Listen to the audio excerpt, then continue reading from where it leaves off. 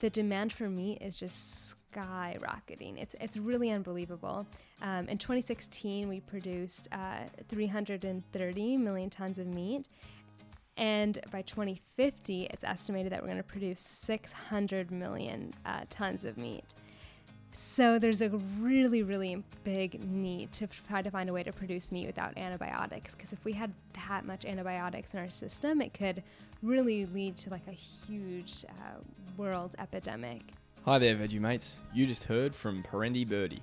She is this week's special guest. I'm your host, Matthew Davey, and this is the Veg Talk Podcast, a show dedicated to interviewing the most fantastic minds, inspiring leaders, and sharing powerful stories from individuals who are leading the vegan and plant-based movement from around the globe. So last week I called upon you guys for some help in the ratings and review department, and you certainly delivered. We received a 5-star review in Australia from Walter. He said, "So good, this podcast is a true life changer. Thank you." So shout out to Walter for the feedback. There's been another 5-star review from Vegan Break in the USA. They said, "Love this show. Even as a long-time vegan, I get lots of nuggets of wisdom from this show. Rock on." Thank you. We're approaching 50 reviews in America. That is pretty awesome. It was also super cool to see a 5-star review come in from Poland this week. Lashy Lou said, "It's the first podcast I've ever listened to, and now I can't wait to hear the next episode. Thank you for creating such an amazing thing." So thank you to all the listeners who have been so kind to take the time to help us out. It's amazing to see feedback coming in from around the world and puts a massive smile on Anna and my face. If you'd like to leave a review and rating, it's super easy. Just head to the Apple Podcast app and leave us a 5-star rating if you've enjoyed an episode. There's also an option to write a review. So if you'd like to leave a short sentence describing your experience of the show, that would be much appreciated. So let's now shift our attention to this week's conversation with Parendi Birdie. So Parendi is currently working at Mission Barns in Berkeley, California, and previously worked with Just, who you may know already from their mung bean egg product, Just Egg. Today we are talking about cellular agriculture, a field that is moving fast and one that is truly fascinating. In short, companies in this line of work are growing meat, real meat, outside of an animal's body. Sounds crazy, right?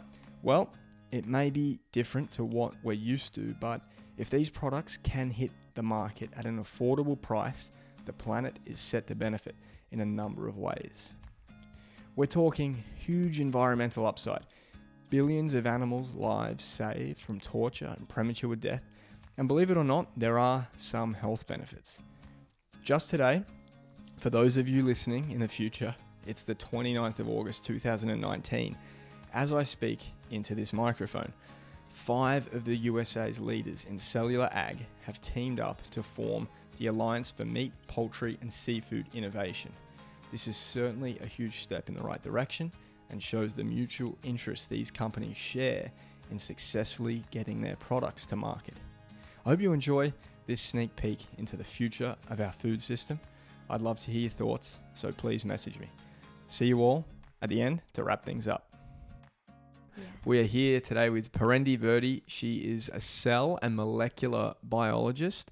She's worked recently at the company Just, which you might have heard of. They were previously Hampton Creek and now at Mission Barns here in Berkeley, right? Mm-hmm. That's really cool companies. They're kind of like, at the forefront of all of this new tech. So I'm really excited to get into it, and thanks for the time and welcoming us into your home today. Yeah, it's a pleasure being here. Thanks for having me on. No worries at all. So let's rewind it a little bit, because you've been treading quite a new path in terms of, it's a new field, mm-hmm. but you are a young woman in the field, and from what we heard from you before, that's not really the norm. Mm-hmm. Most of these people have been in the field for quite a while, and it's a new, interesting way to work, so that's how they find themselves getting into it. Where did you begin? When did you first go, okay, this is a real possible career path for me, and what sparked the interest? Yeah. Well, so I can kind of give a little bit about my more technical background and then explain kind of more what you're getting at, like the reason why I'm really passionate and excited about jumping into this field. So I have a degree in biochemistry from the Department of Molecular Biosciences at the University of Kansas. I've been working in this industry or related industries to gain the skills to advance this industry for the past about 5 years. So to give you an idea, I was at Baylor College of Medicine before, researching how various gene expression profiles affect hematopoietic stem cells in patients with sickle cell disease. Again, the idea there was I intentionally took on that project to gain the skills that would be needed to advance this work. I also was at Clara Foods, a biotechnology company focused on creating real egg white proteins without hens. I worked on their strain engineering team as a molecular biologist, designing DNA constructs and generating microbe strains with really high protein yields. And as you mentioned, I was at Just for about 1.5 years working on the cellular agriculture team, and have been at Mission Barns for the past 4 months working as the scientific project manager. So to step back, like how I even found my way to cell ag. So ever since I was young, like probably 5 years old, whenever I was asked what I wanted to do when I grew up, I would always kind of give the like cheesy answer of make the world a better place. Like I knew I wanted to do something really, really positive. And so when I took a deep and honest look at the intersectionality of a lot of the world's largest problems, so like world hunger, climate change, disease, animal welfare, I realized that industrial meat production is really at the epicenter of all of that. And so once I realized that, it became really clear that the most effective way to bring about the most positive change would be to create meat without the animal. But it took me a while to get to that point. So as I said, I knew I wanted to do something positive for the world. I explored everything from veterinary school to law school, psychology. I did some work on the organs on chips field to try to find alternatives for animal testing. And I just kept hitting my head up against the wall because I didn't feel like it was like big enough. Like it had that like epic holy shit factor that like really speaks to me and like what I want my legacy to be. And then, as I mentioned, I found that our food system is just so broken. And as I mentioned, it's really at the heart of all of these problems that I want to fix.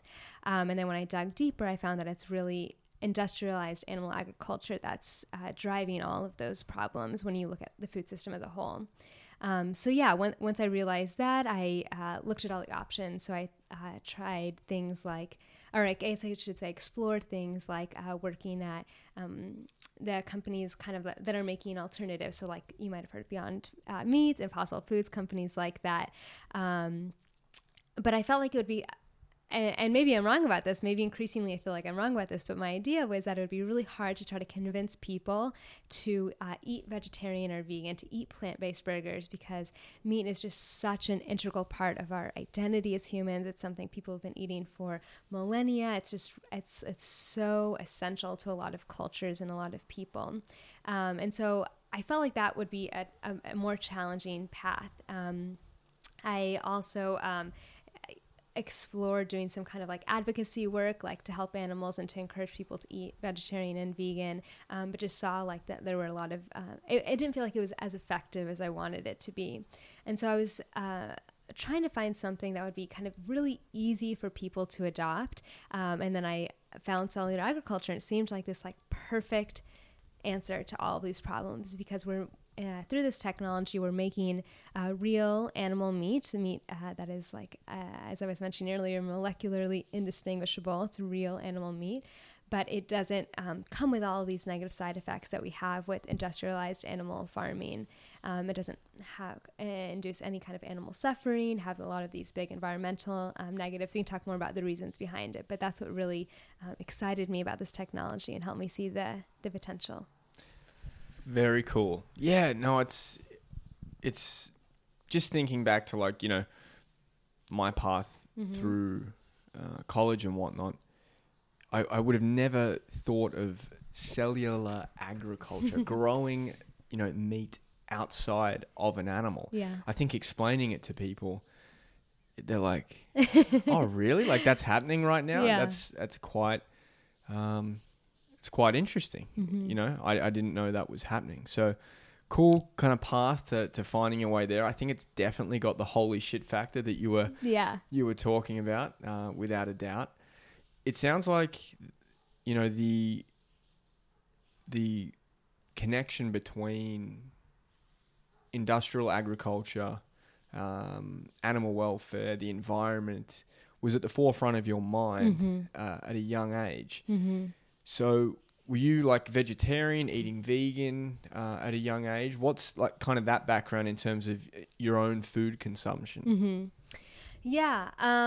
I definitely grew up in a household that was like very mindful. My family is very compassionate and like brought us up with those values. I've been vegan for about 12 years. So that's been something that's like been very important to me and helped me kind of make the connection between all of these issues that we need to address. Yeah, that's cool. Yeah. So now that you're in the field and, you're really putting your stamp on trying to change the world, that's what these companies all have in common. Yeah. They really see this as the way forward, where people are able to adopt something that's going to be beneficial for animals, the environment, world hunger, you mentioned, all of these things. That is their common, their common goal. Now that you're in it, I suppose, are you able to explain a little bit about what it is and, how it works? Because it is truly fascinating and has, potential to be incredibly beneficial to the world. Yeah, I'm happy to.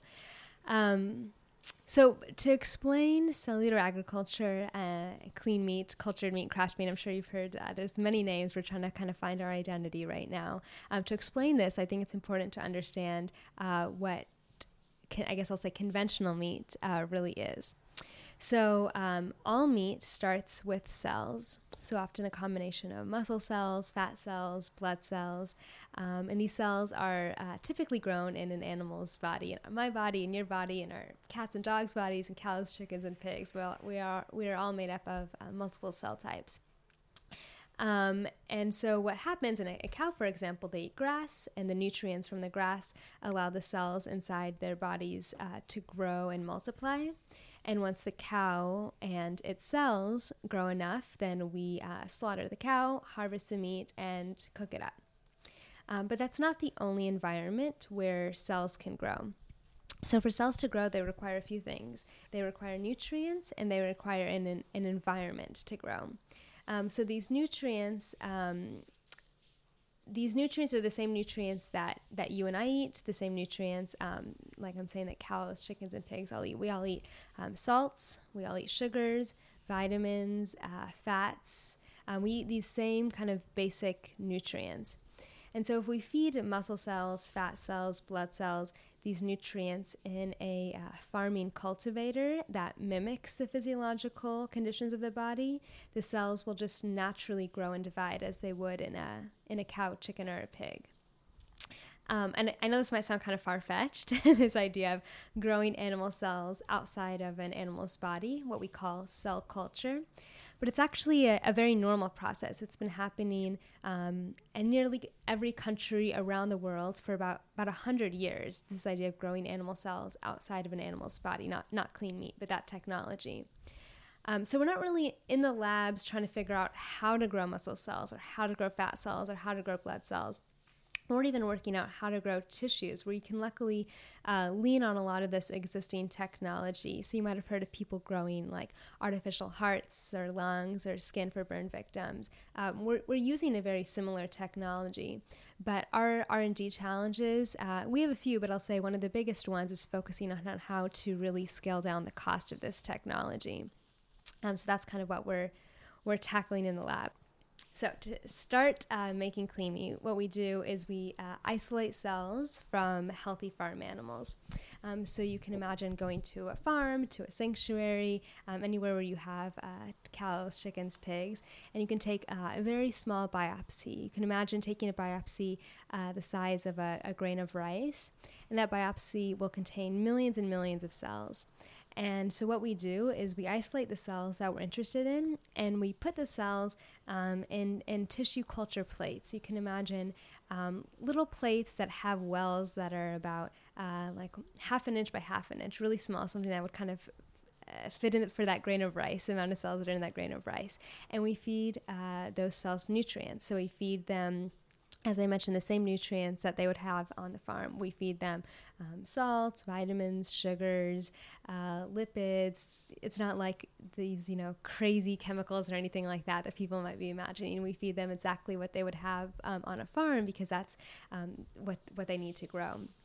And so we feed the cells, and we screen through them. We look for our top candidates. So we look for cells that have the best qualities to become a clean meat cell line. So that's for us cells that proliferate very quickly, that are like really hardy, healthy cells that grow to high densities, cells that are tasty, all of these kind of things that would be required for a food product, but also be required for a food product where you're really trying to bring down the cost. So I mentioned grow really quickly and grow to high densities. Those qualities are important because that's going to help you get to lower costs. So imagine if you're growing these cells in a cultivator. Imagine or just imagine a cow, for example. If you have more cells growing more quickly in higher densities inside of a cow, your end beef product will be cheaper. And that's something that current animal agriculture has figured out. To give you an example, chickens about 60 years ago were 4 times smaller than they are today. So animal agriculture has figured out how to make the cells grow quicker and grow to higher densities, and figured out how to make the whole chickens grow bigger. So at our scale, we're also trying to figure out how to get our cells to grow quicker to higher densities, the same kind of things that current animal agriculture is doing, ultimately to bring the cost down. Got it. So with current agriculture, right, they've figured it out. However, it comes at a detriment to the environment, the animal, and all that kind of business. So, we know that they now use things like antibiotics. They use added hormones. Mm-hmm. They really fine-tune the environment of which these animals live in to do such a thing. Without the animal, you obviously take out the ethical side of things. Mm-hmm. All that happens is the biopsy at the beginning. Mm-hmm. So that animal continues to live its life. Yeah, and to give you an idea, these cells have the potential to grow indefinitely. So you can take a biopsy, let's say once, and then not need to take another biopsy theoretically ever again. Or you can imagine like every 10 years, 20 years, something like that. So just to give people an idea, it's not like, every day billions of animals are getting a biopsy, anything like that. We were thinking about that on the way here. We were like, I wonder if you can have like this mother kind of like a kombucha where you grow, this what's it called? A SCOBY or a mother. Yeah. And you technically don't need to go through that process again. You can keep using it. You can cut it in half. Mm-hmm. You can give it to your friend and they can start their own kombucha brewery. So we select for the cells that have that potential. So there's certain types of cells in our body, our stem cells, that are designed to proliferate indefinitely, we can say. So if you have an injury or something like that, if you burn your skin, let's say, your stem cells can regenerate and heal that part of your body. So those are the cells that we go after. And one of the reasons is so we don't have to keep going back to animals. Cool. That's good to know. So it's hard to understand whether it's like technically a vegan product or not as well, because it is, it's meat at the end of the day, but we're not harming animals. I suppose we can get into that later. Back onto the side of feeding the cells, right? You take the current way of doing things and then the way that you guys would like to do things, in order to get that scalability and growth, I'm assuming that the clean meat industry, they don't want to incorporate the antibiotics and the added hormones. They're trying to create a product that is literally cleaner than the one we have now. And it's obviously also, ethical and better for the environment. So what are the sources of food for the cells?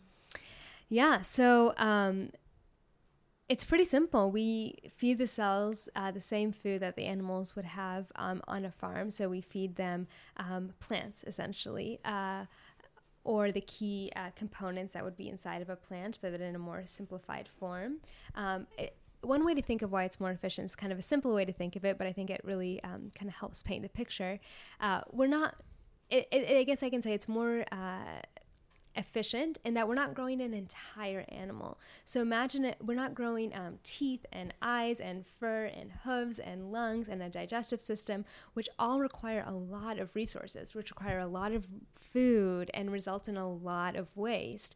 Instead, what we're doing is we're just growing the meat we eat. We're just growing muscle tissue, fat tissue, blood cells.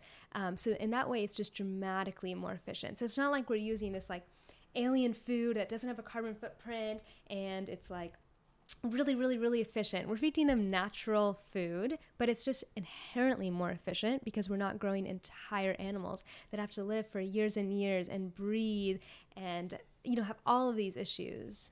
Yeah, you bring up, that's an amazing point. Absolutely. Yeah, I can't imagine the extra energy involved in actually growing not only the rest of the body parts, but also a moving animal. Yeah. That needs to see and think. Exactly. No, it's cool to think about and dig a little deeper.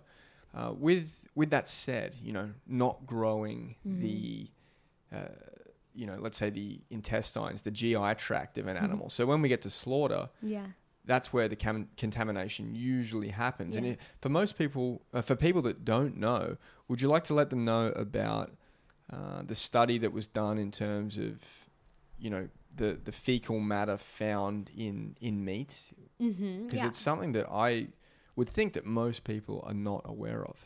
Yeah, no, I definitely wasn't until I got more involved in this field. Pathogens are the most, pathogens in meat, I should say, are the most common cause of fatal foodborne illnesses, and that's according to the Center for Disease Control and Prevention. So they released a study a few years back citing that 92% of conventionally produced poultry is contaminated with fecal matter.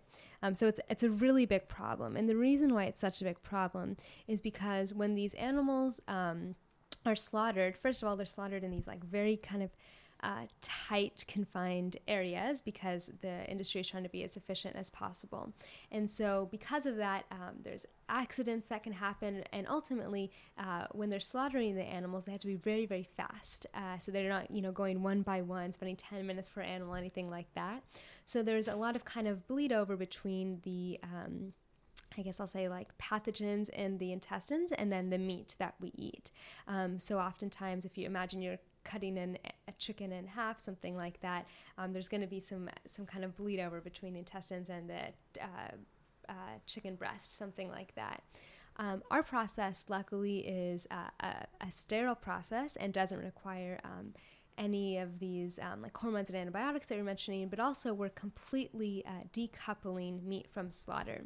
So because we're decoupling meat from slaughter, we don't have to worry about all of those bacteria that are growing in our system because our system is actually totally free of bacteria. Yeah, it's really, again, really interesting that the new process of clean meat would eliminate that. And we see it all the time, like recalls in all America. All the time, yeah. The recall of this lot of beef burger that came through. Yeah. And the company can't they can't go, okay, it was this animal. Because ground beef in this country now is made up of all these different animals. So what they do, they have to recall the whole delivery or the whole, the whole lot that went out into the public between a certain date. So it's really, really inefficient. Yeah, it hits on all the issues like sustainability, the environment, public health, animal welfare. It's a perfect example of why the system is broken. Yeah, no, certainly. It's 100% broken. And now, can I say one more thing? Something that I think is, I guess, to me, even more exciting and promising is because our process is sterile, we grow this meat in what I call cultivators. And I can just quickly elaborate on that because I've used that term a few times. So you can imagine like a big, clean, like if you go to a beer brewery and you see those big stainless steel vats that are growing the cells that are ultimately going to make our beer, it kind of looks similar to that. And that machine is really mimicking the animal's body. So like in our example for a cow, we would have it at 98.6 degrees, the right percent humidity, the right percent oxygen, the right percent CO2. So in animals, so for the cells, they kind of think that they're inside of an animal's body because if they weren't in that environment that's so similar to an animal's body, they wouldn't be able to grow. So like imagine if we went to another planet or somewhere very, very cold that was like negative whatever, 500 degrees, something like that, we would die because our cells wouldn't be able to handle that different environment. So what we're really trying to do is create this environment that's so similar to an animal's body. But anyway, back to what I was saying about another health benefit that I think is really important. So we've mentioned a few times that we don't use antibiotics, and we've kind of, I think, maybe like casually mentioned that because it's kind of one of the talking points of the field, but I think it's really important to understand like the gravity of what that really means. And I'll just like quickly share a story that I think kind of highlights it. So I used to work at the Texas Medical Center. It's the largest medical center in the entire world. It's a 50 million square foot campus in the middle of Houston. And I was surrounded with over 100,000 scientists and just hundreds of millions of dollars that were being poured in to fighting cancer. And it makes sense because about 8.2 million people die from cancer every year. I'm sure we all know somebody who's been affected by cancer. It's a really powerful disease that causes a lot of suffering in this world. But then I learned that by 2050, it's estimated that about 10 million people each year will die from these antibiotic-resistant superbugs. And it's not something that we hear about as much as cancer. So I tried to really wrap my head around that and how it is that I was surrounded by so many resources fighting cancer. And we hear of like football players wearing pink, Livestrong bracelets, celebrity golf tournaments, all of these resources, while there's this like potential killer out there that is more, dangerous than cancer. So I dug deeper and found scientific experts were linking the rise of these superbugs to current livestock production on factory farms. And they were saying that the reason why is because factory farms, or the animals, I should say, on factory farms consume about 70% of all of the antibiotics that are produced in the United States. And so these really, really potent, strong antibiotics are seeped into our meat, but not only our meat, our soil and our crops and our bodies and just our environment. And so I don't think it's because these like big corporate fat cats, don't care about our health or the environment or anything like that. I think it's like the demand for meat is just skyrocketing. It's really unbelievable. In 2016, we produced 330 million tons of meat. And by 2050, it's estimated that we're going to produce 600 million tons of meat. So there's a really, really big need to try to find a way to produce meat without antibiotics. Because if we had that much antibiotics in our system, it could really lead to like a huge world epidemic. So I just think it's important to mention. Totally. So what we're seeing is that more and more antibiotics are getting pumped into an animal. Mm-hmm. In turn, we're consuming the animal, mm-hmm. we're consuming the antibiotics. Mm-hmm. We then, because we're consuming like antibiotics quite regularly through our food system, mm-hmm. our body becomes less and less likely to fight these bugs. Yeah. So we become resistant to the antibiotics. Okay. Yeah. And what you're talking about in terms of the meat consumption doubling in the next couple of decades, the next few decades, that comes down, or does that come down to, countries like India and China kind of changing their way of living there? I suppose their lower to middle class is now becoming wealthier, and often the first thing we see is more animal products being consumed, which is sad but a truth. And I suppose with India it's a bit more of a cultural shift, because they're typically seen as a more vegetarian kind of country, so it must be quite a large cultural shift there. I mean, I've seen some segments on like the younger generation being more inclined to go and try McDonald's or Pizza Hut or KFC, and it is being infiltrated into their country. Yeah. So is that kind of the reason we're seeing such large growth? Yeah, exactly. Yeah. And people cities or countries, I guess I can say, are becoming more industrialized. That's a big part of it too. It's the Bennett's Law, I think, is what you were referring to, is cities, I guess I can say, are becoming more industrialized and people are becoming more wealthier. The meat consumption just naturally rises pretty dramatically. Okay. Yeah, I think we've encapsulated the serious need for change, whether it's plant-based meat, clean meat, combination of both. Yeah. The system is broken and we really need to move towards it. So for that to happen, I suppose we need adoption.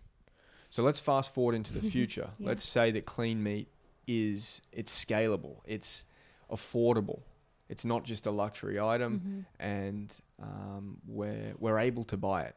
Something like the Impossible Burger in a restaurant or Beyond Meat in Whole Foods. Now, the adoption. So it's something that is also often spoken about in this industry. Does it freak people out? What name do we call it? Yeah. It's gone through these kind of cycles of like in vitro, cultured, craft meat. Yeah. And then kind of landed on clean at the moment as the, I think Bruce Friedrich said something about like putting out a bunch of surveys, and it came back that clean meat was the most positively recepted term. So in terms of adoption, what are our obstacles there of getting people on board? How can we get people on board, this movement? Yeah, so speaking of Bruce and GFI, I really respect a lot of the work that they've done. They've written a few pieces that have really convinced me that people buy food based on three things. So it's price, taste, and convenience. And we really see that with the Beyond Burger and the Impossible Burger. They really hit those 3 points, and they've just rocked it. I mean, their sales have just skyrocketed. They've done so well. So that gives me a lot of hope. I feel like if we can meet price, taste, and convenience, maybe it's not this huge, big, scary obstacle that maybe the people in our little bubble want to think, or not want to, but are like naturally kind of worried about. We'll see. There have been a lot of preliminary studies that have been done. Of course, they've been really, really small scale with, smaller budgets and things like that. But people have, in those surveys, shown that they would definitely be open to trying it. And if it kind of met those criteria, that they would be open to adopting it. I also think that when this really does take off, it's also probably going to be at a point in time where people are realizing in a much more real way how severe climate change is and a lot of these other issues that we've been talking about. So I think that it's going to be kind of easier for people to adopt it, having that in mind. Yeah, I think it's a sad kind of truth to think that we have to wait until this like crucial point in time for adoption to skyrocket. But it's probably going to go through like this phase of like slowly increasing to people becoming more aware of the link, the connection between environment and our food consumption. And I think like the biggest thing that's going to help is that a lot of the really big meat companies have in some way kind of endorsed this or signed on to it or shown that they think that there's potential there at least. So we've seen big investments from Tyson, some of the big meat companies, maybe we don't know them by name, but they're some of the biggest ones in the world. Of course, we all know Tyson. And they've come to conferences or invested in this space. And I think that if they, really co-sign this product, if they put their name on it and sell it through their channels, that's going to be the kind of thing that is a game changer. And luckily, when I was at Just, I had the opportunity to meet with a lot of these big meat companies.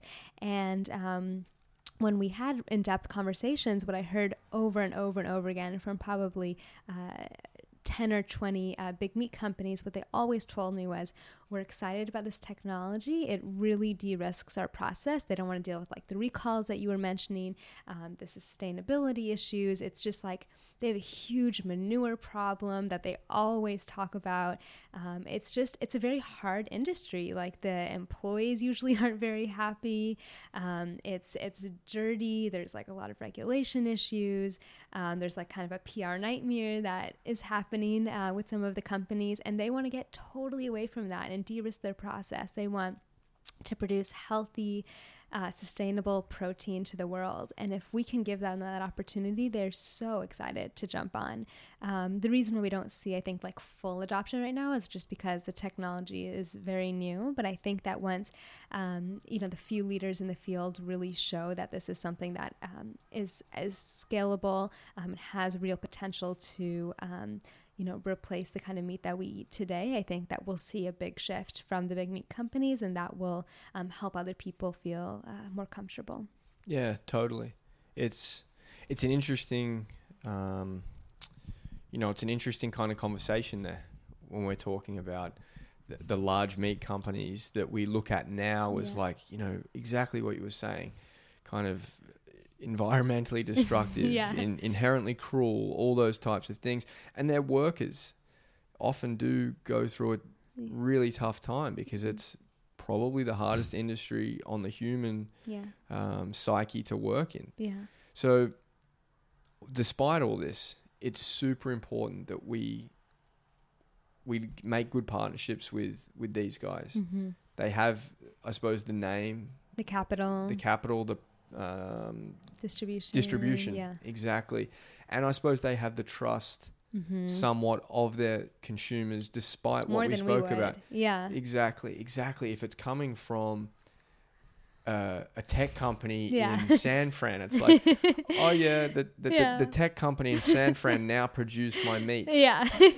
It might not ring so well with the consumer, but if it's coming from the same people, they're just kind of changing the way they do it. I definitely see that as a positive for the greater good and the movement and the change in our food system. Yeah. We're kind of seeing it now with the plant-based meats. I was just thinking that. And the fast food companies. Yeah.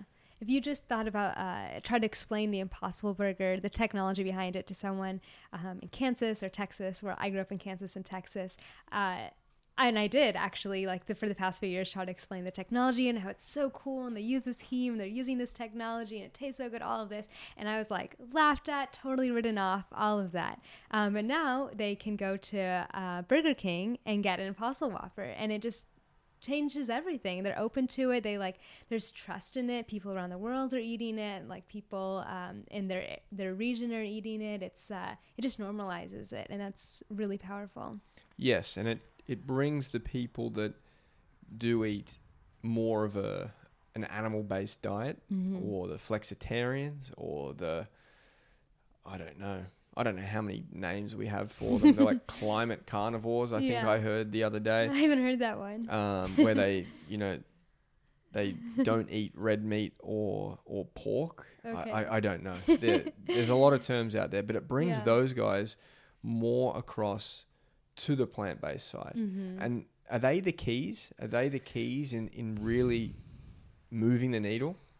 Yeah, so to me, what I want to see is kind of at a high level, I guess, a reduction in these like negatives that we see with current animal agriculture. And the way to do that is to hit the people that are consuming the most. So I imagine it's like these new economies that we just talked about in East Asia, India, places like that. So those are the places where I really want this technology to take off, because one, if a lot of these people haven't eaten meat before, it's not as hard to convince them to eat our meat as opposed to like first eating conventional meat and then eating our meat. So that seems like kind of a maybe like more low-hanging fruit, easier market to get into. It's also going to be like a huge place where there's a lot of these kind of negatives that we've talked about. But yeah, I mean, the more people who eat the most amount of meat, I guess I'll say, is our key targets of people in Kansas and Texas, as I was mentioning.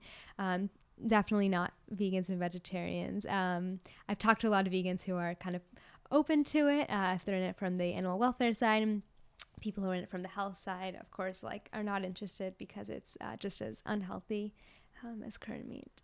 Yeah, definitely. It's not like we're producing, muscle tissue without cholesterol or without the saturated fat. And we could do that eventually. We definitely could, but that's not the goal right now for a lot of companies. No, I think the saturated fat component of meat is one of those things that makes it so, I suppose, delicious, to consumers of those products. Yeah. But yeah, that's also fascinating that you've got more control around the makeup Absolutely. of the meat, being able to, lower cholesterol or higher it, or saturated fat. Yeah. Those components can be controlled, fine-tuned. Yeah, which is it's super sci-fi to me. Like, but it's totally totally exciting and necessary for where we're at right now. So having said all of that, like, who is I suppose the main target and everything, what types of meat are currently being looked at for scalability and production? Yeah, so there's about 30 players in the industry, and I think this is a great thing. There's a really diverse profile of products that are being focused on. So at Mission Barns, we're focused more on the fat component. There's other companies that are focused more on seafood, some that are focused more on beef, some that are focused more on chicken, some that are focused more on the feedstock, the food that we feed the cells. So it's really diverse, which I think is really nice. I think maybe publicly people talk about beef the most because I think of the sustainability kind of angle. But I would say that the field is really attacking the issue from many different angles. Cool. Yeah. So it's, I think I heard foie gras as well. Yeah. Is something that companies are looking at. Mm-hmm. And it's a really good, I think, strategic first product because the first products are going to be more simple. So you're not going to see something like a complex chicken breast or steak or anything like that because, as I mentioned, we just start by isolating the cells. We feed the cells. We put those cells into a cultivator where we feed them. And then ultimately the product that you get out of that and kind of the V1 of the technology, I guess I can say, is very simple. So it won't have like as much texture or kind of that the vasculature, the complexity like a steak would have.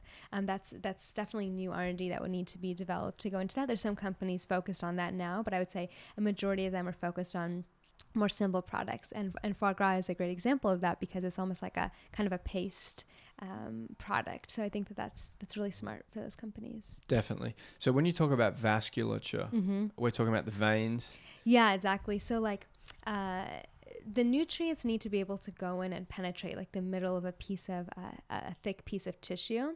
And so you have to design some system that would be able to carry those nutrients into the middle of that tissue. That's what our veins and arteries do right now. And people have figured out how to do that. Like I was mentioning, people have made artificial hearts, lungs, all of that. They have that technology, but figuring out how to scale that down at the same time as trying to figure out how to scale down the cost of everything else we're trying to do. I think a lot of companies feel like that's maybe too much to kind of chew off right now. But that's something that ultimately we'll definitely incorporate into our meat products. Cool. And I know timeline is super hard to tackle. Like, when do you think, when is a possible, a possible timeline? We're in 2019 now. When could we see the first products hit the market? Yeah, so I think in the next few years, we'll see products come to market. So I think they'll be at small scales, kind of be at the luxury scale. You can imagine like a few select restaurants, things like that. I can see that happening in the next few years. I think it's also very dependent on the amount of capital and resources that we have. So if we get a really big influx of cash from, let's say, like a big meat company, they want to partner with us, or Tyson builds their own CellAg program in-house, something like that, that will really accelerate the timelines, and it can go to larger scales, maybe even just a few years after those kind of initial launches. And I actually see that being the future. I don't see the field working at kind of a slower pace for like 20 years. That's just generally not how, new industries start. So I'd say a few years, the first products kind of at that luxury scale. Cool. And then outside of the meat kind of industry, the clean meat industry, there's also, you referred to egg whites. Are there other animal products that are being looked at in the same way? Yeah, I think the two big leaders are Clara Foods and Perfect Day. So Clara Foods, as I mentioned, is making egg whites without the hens.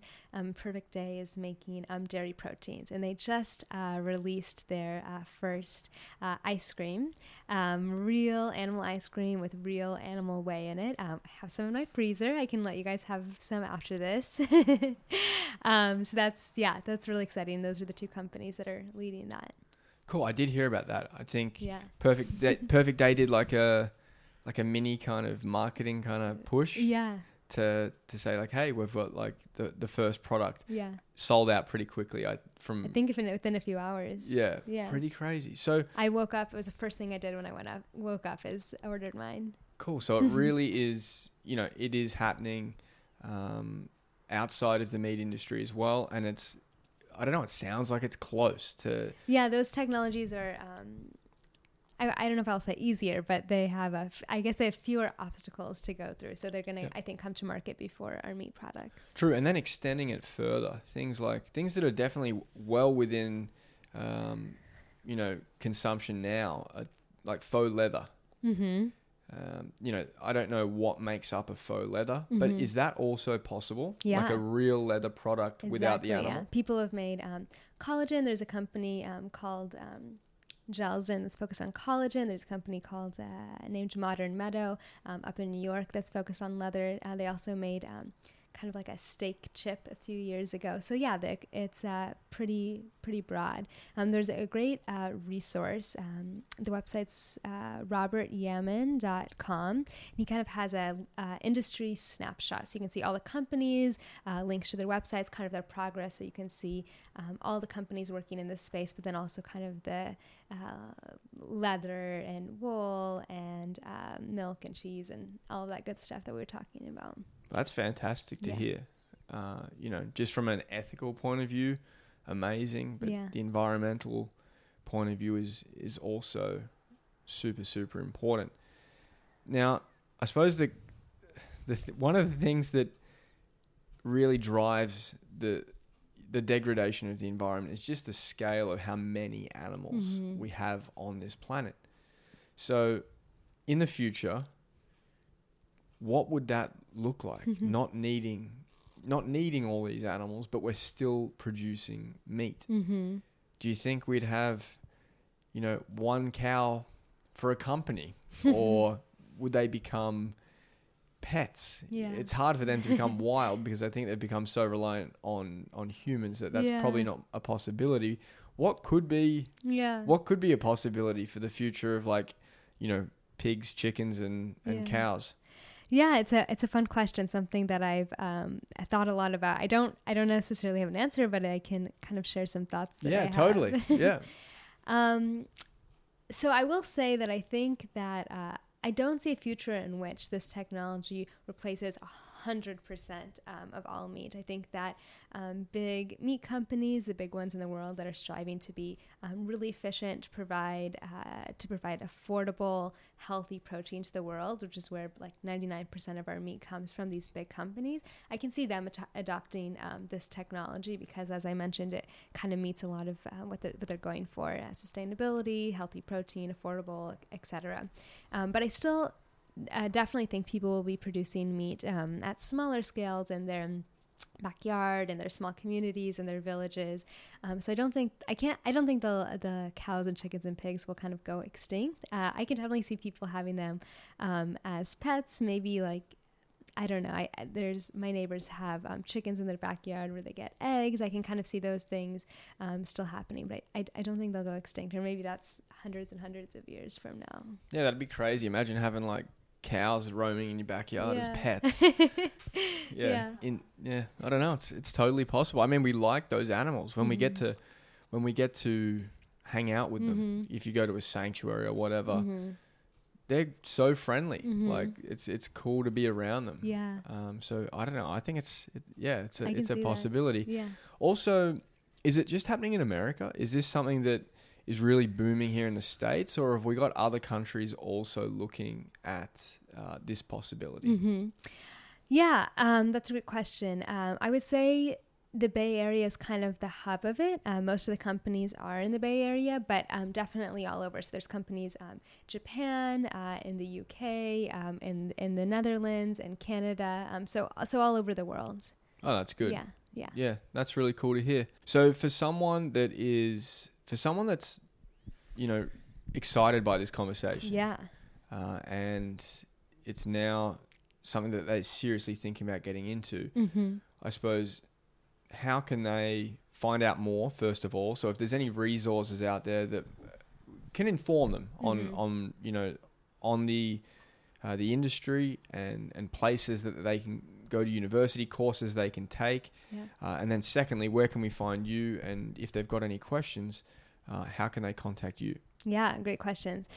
So first thing I would do is recommend that people go to the Good Food Institute's website. They have a really wonderful website with a lot of resources to help kind of go more in depth into the topics we've discussed.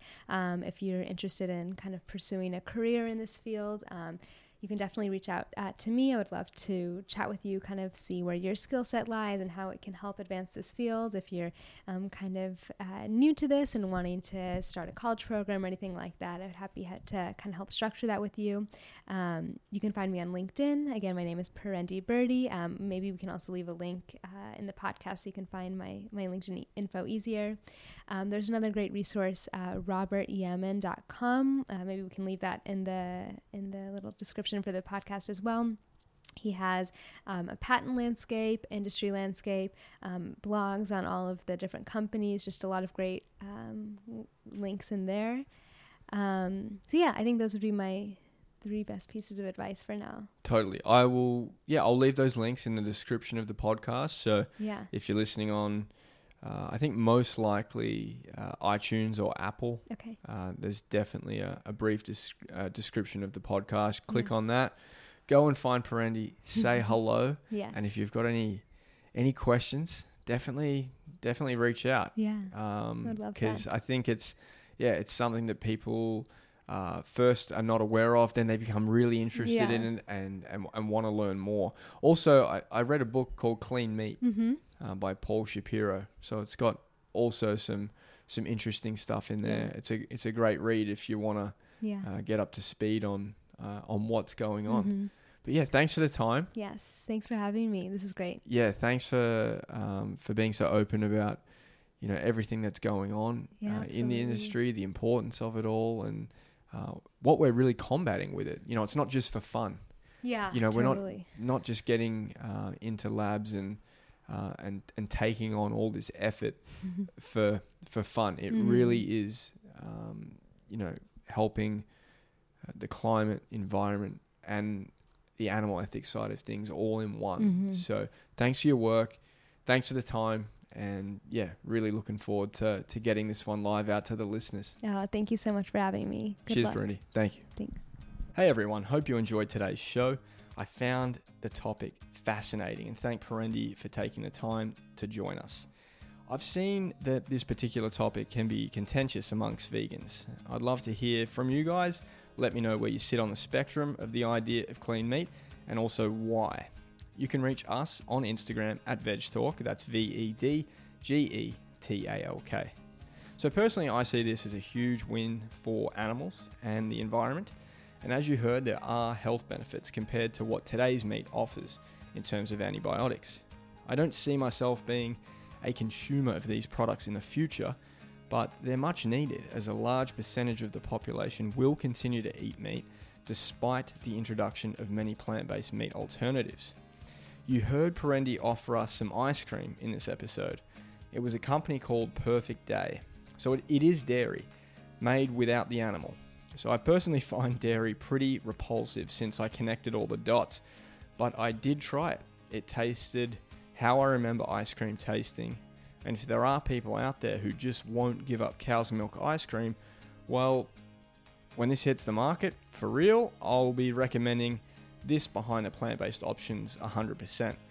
The dairy industry is horrific, it's cruel in every way imaginable, and this solves the ethical dilemma in my opinion. Whether or not they can produce items like cheese and yogurt remains to be seen, but I have high hopes. Thanks again for tuning in today, guys. I'm truly grateful that you choose to take an hour or so out of your day to listen to these conversations. If you can help out with a review, that'd be the cherry on top. Anna and I are working really hard to continue this show, and every bit of help is much needed and appreciated. Next week, we are chatting with another San Franciscan, Brian Choi D. You can check him out on Instagram for some tasty eats at Good Life Cookin'. That's without the G.